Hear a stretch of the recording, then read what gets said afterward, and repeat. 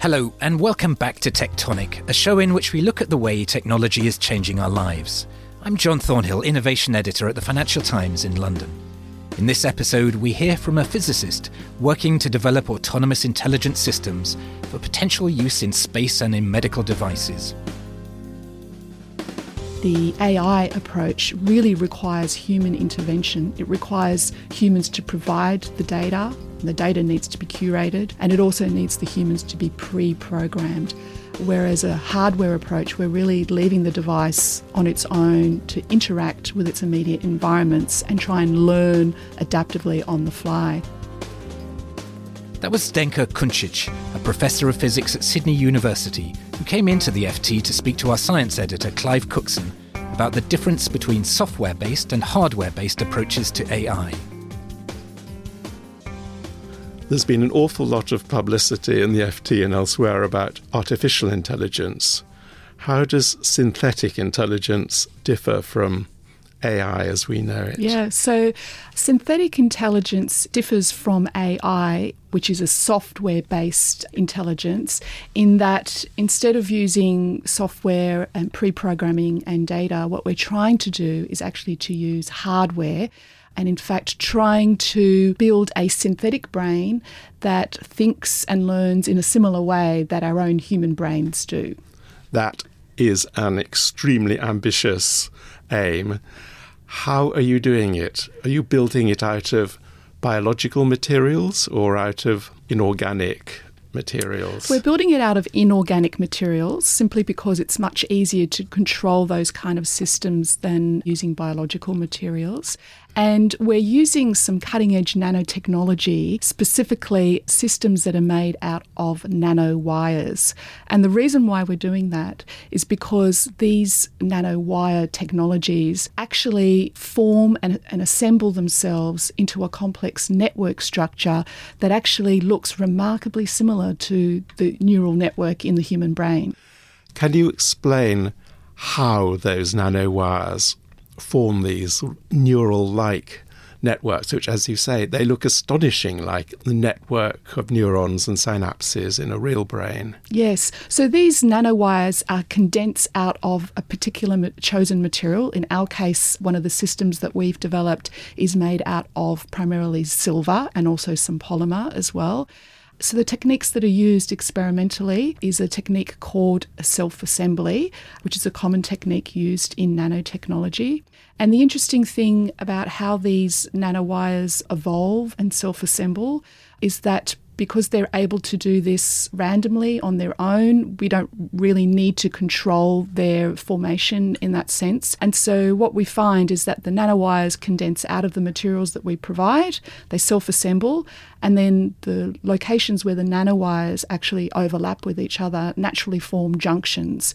And because these nanowires are also electrically conducting, when we stimulate the resulting network with an electrical stimulus, what we find is that the response of the network of the nanowires is very, very similar to the electrical responses that we see, for example, from EEG signals from the human brain. Wow. Now, the human brain famously has something like 100 billion neurons and 1,000 trillion synapses. Are you going to be able to do anything on that sort of scale? Well, we're not there yet. But what's interesting also with our approach is that we're also developing computational simulations of the experimental prototype itself. And the reason why we're doing that is because our experimental approach and experimental approaches in general, when you're making devices like these, are quite limited and they're quite labour intensive. So a really good way to be able to analyse the system and get a better understanding of it is to simulate it. And that's one of the things I'm doing. So in the computational simulations, we can actually scale up in principle to any size that we're interested in testing. Okay, well, the hardware is interesting, but of course, even more interesting is what you're going to be doing with this synthetic intelligence. Tell us first what you're doing in these early stages, and then we can move on to how it might be used in the real world? Yeah, so what we're doing at the moment in terms of testing the device to assess what kind of capabilities and functionalities it's capable of is we're developing some very basic, what we call associative learning tests. So what this entails is to stimulate the network, the prototype network, with a range of different electrical signals. And these signals can consist of signals with different temporal patterns, different repetition rates, different shapes, if you like. So one particular type of electrical stimulation that we're interested in are what's known as a spiking signal, which is what we know the brain is stimulated with. So we're just testing it out with a whole range of different electrical stimuli and observing the different range of responses that the network exhibits to try and then train the network into learning particular types of patterns of electrical stimuli. And so the objective there is really to train the system into being able to perform pattern recognition in a similar way to the brain, but it's quite different from the AI approaches. Have you actually got it to do any pattern recognition yet? Yeah, we've managed to get the system to do some very basic pattern recognition. And obviously, we've got a long way to go to be able to demonstrate more complex pattern recognition. And we're also interested in devising some more complex learning tests. What sort of applications do you see for this in the longer term, once you've really got it working to reliably learn to recognise patterns and maybe move beyond that? Yeah, so in terms of the applications, there are two particular applications that I'm interested in. One of them is to put these devices into autonomous systems. So autonomous systems at the moment operate like robots. Well, they are essentially robots, but they're computer programs, so they're still very much software based. If we could put this synthetic brain into an autonomous system, then it would require very minimal or ideally no pre-programming at all, and it would be able to learn adaptively in a particular environment that it's being applied to. So one particular example is autonomous systems in space for different types of space technologies. And these sorts of adaptively learning autonomous systems are going to be needed when we eventually colonise the Moon and Mars as well. And before you move on to your second type of application, what might they do? Let's say we put something onto a Mars rover. It'll obviously need to make decisions more quickly than people on Earth will be able to tell it to make, because of the lag in radio waves. What sort of thing do you think it might do up in space on another planet? Look, that's exactly right. This is one of the reasons why we need these kind of systems, because we need to have systems that can make decisions on the fly in a reliable way. And we might envisage actually constructing a few different types of these systems. So one system, for example, might have a specific task around mining. Another system might have a specific task around building habitable environments for the eventual arrival of humans on Mars. Okay, and what's the second type of application? The second type of application is a medical device application. So because these systems can exhibit memorization in addition to learning, memory is required for learning, we're really interested in the possibility of developing a brain interface device that can help people with dementia and also potentially people with learning impairments as well. How would that work? The way in which we think it might work is to, again, be able to control the device's capability in regulating both short-term memory and long-term memory. So we've already established that the device can produce those two different types of memories, which the human brain also produces. And really, depending on what the particular memory impairment might be, we're looking to then being able to control that kind of memory capability of the device and help people with those kind of problems. How would you actually link it to the human brain? Would it be an implant or would it be a separate brain-computer interface? Yeah, so we'd like to be able to avoid a direct implant if possible, because that's relatively invasive. So we're hoping that as other technologies evolve in terms of brain and hardware interfaces, that we might be able to look to some other type of interface instead. We don't know yet what that will be. No, that works obviously some years ahead. Exactly, yeah. Who is working on synthetic intelligence. Obviously, your university group in Sydney is. What other universities, and more importantly, perhaps, which companies, where is the industry on this? Yeah, so one of the underlying nanotechnologies that we're working on has actually already commercialised the nanotechnology for their particular application. So that's an electronics application, NEC, based in Japan. The work that we're doing around the synthetic intelligence applications of this nanotechnology is being done in collaboration with the International Centre for Nanoarchitectonics, which is in Japan, and also the University of California at Los Angeles and the California Nanosystems Institute there as well. So it's a very multidisciplinary and multinational research collaboration. And who's funding it? We have various sources of funding that's sort of gone in different waves, if you like. So the Japanese government has funded it for many years, particularly the underlying nanotechnology that's now being commercialised, and also the US National Science Foundation as well. And we've put in a funding grant for the Australian government, the Australian Research Council. If this turns out, as you obviously think it will, to have great commercial value, where does the intellectual property lie? Yeah, so initially with the researchers, that's usually the case that the IP will be shared.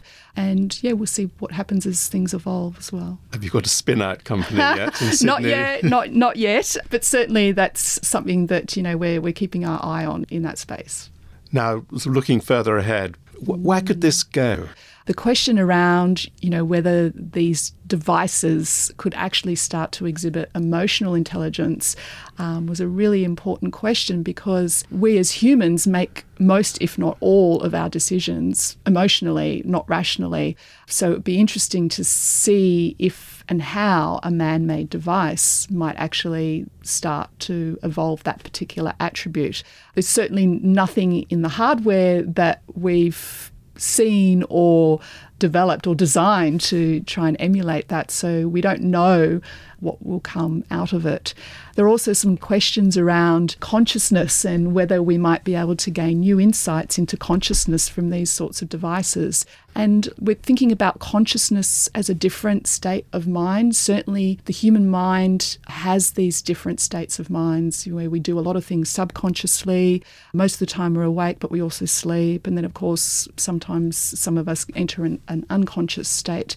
So if we could understand these different states that the human mind exhibits through a device that we're able to really test and assess in different ways in which we can't test the human brain, then maybe we might be able to gain some new insights into consciousness, for example. But presumably the same could be true of what I might call more conventional AI based on old-fashioned silicon-based computer technology, because software-based AI is doing amazing things there, isn't it? Even approaching general intelligence. Yes, that's absolutely right. Some of the more recent developments in AI have been really impressive. And of course, there are a lot of efforts now in moving towards artificial general intelligence. But I guess the key difference between the software-based AI approaches and the synthetic intelligence approach, which is a hardware-based approach, is that the AI approach really requires human intervention. It requires humans to provide the data. The data needs to be curated, and it also needs the humans to be pre-programmed. Whereas a hardware approach, we're really leaving the device on its own to interact with its immediate environments and try and learn adaptively on the fly. So if we're thinking about whether an intelligence device, whether it's artificial intelligence or synthetic intelligence, might be able to exhibit emotional intelligence, I would think that it's more likely the case to be through this type of hardware-based approach. And another approach is biological, because you could grow something like a human brain with biological molecules. I mean, just growing neurons and synapses in a dish, but using the same proteins and DNA as in a real brain. Is that an alternative? Indeed, yes. Ideally, if you wanted to replicate and build your own brain, then, biologically that's what you would have to do. But of course, biology is very, very complicated and messy. So we need to start with the simplest approach possible. It's very difficult to control biology. So we're starting with something that we can control. And then yet another area that people are excited about for the future is quantum computing. Does that have any bearing on your work in synthetic intelligence? Not directly, but indirectly what's interesting is that the nanotechnology that we're using for our synthetic intelligence device was originally designed as an alternative to quantum computing to avoid some of the limitations of current computing challenges. We all know that the chip sizes that have been reduced down to such small scales now that they can no longer be reduced any further are now experiencing significant challenges in terms of the heat dissipation that they're experiencing. And at the same time, we also know that at those very small scales, you do need to take into account quantum physics. But that whole area of development has really been driven by semiconductor device-based technologies. So a parallel and completely different path is one where you're not using semiconductor-based device nanotechnology, which is the path that we're going down. One of the biggest problems of the conventional approach, which you just alluded to in heat dissipation, is it's incredibly energy consuming. How much energy are your synthetic intelligent devices going to need? Yeah, so that's a good question. So the human brain consumes maybe of the order of about 25 milliwatts of power, and our devices consume a comparable amount. And that's quite an achievement because standard conventional semiconductor electronic device components are many orders of magnitude more energy hungry than these new technologies. That alone could be a winner for synthetic intelligence. Indeed, yes. Well, thank you very much. It sounds like a really, really promising field of research. And we look forward to having you back in a few years to hear how you've got it to work. Thanks very much, Clive.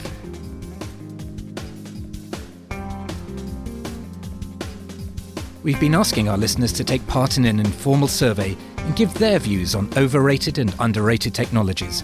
Which non-tech book gives the best insight into the impact of technology on our world, and what's the biggest threat to the tech industry today?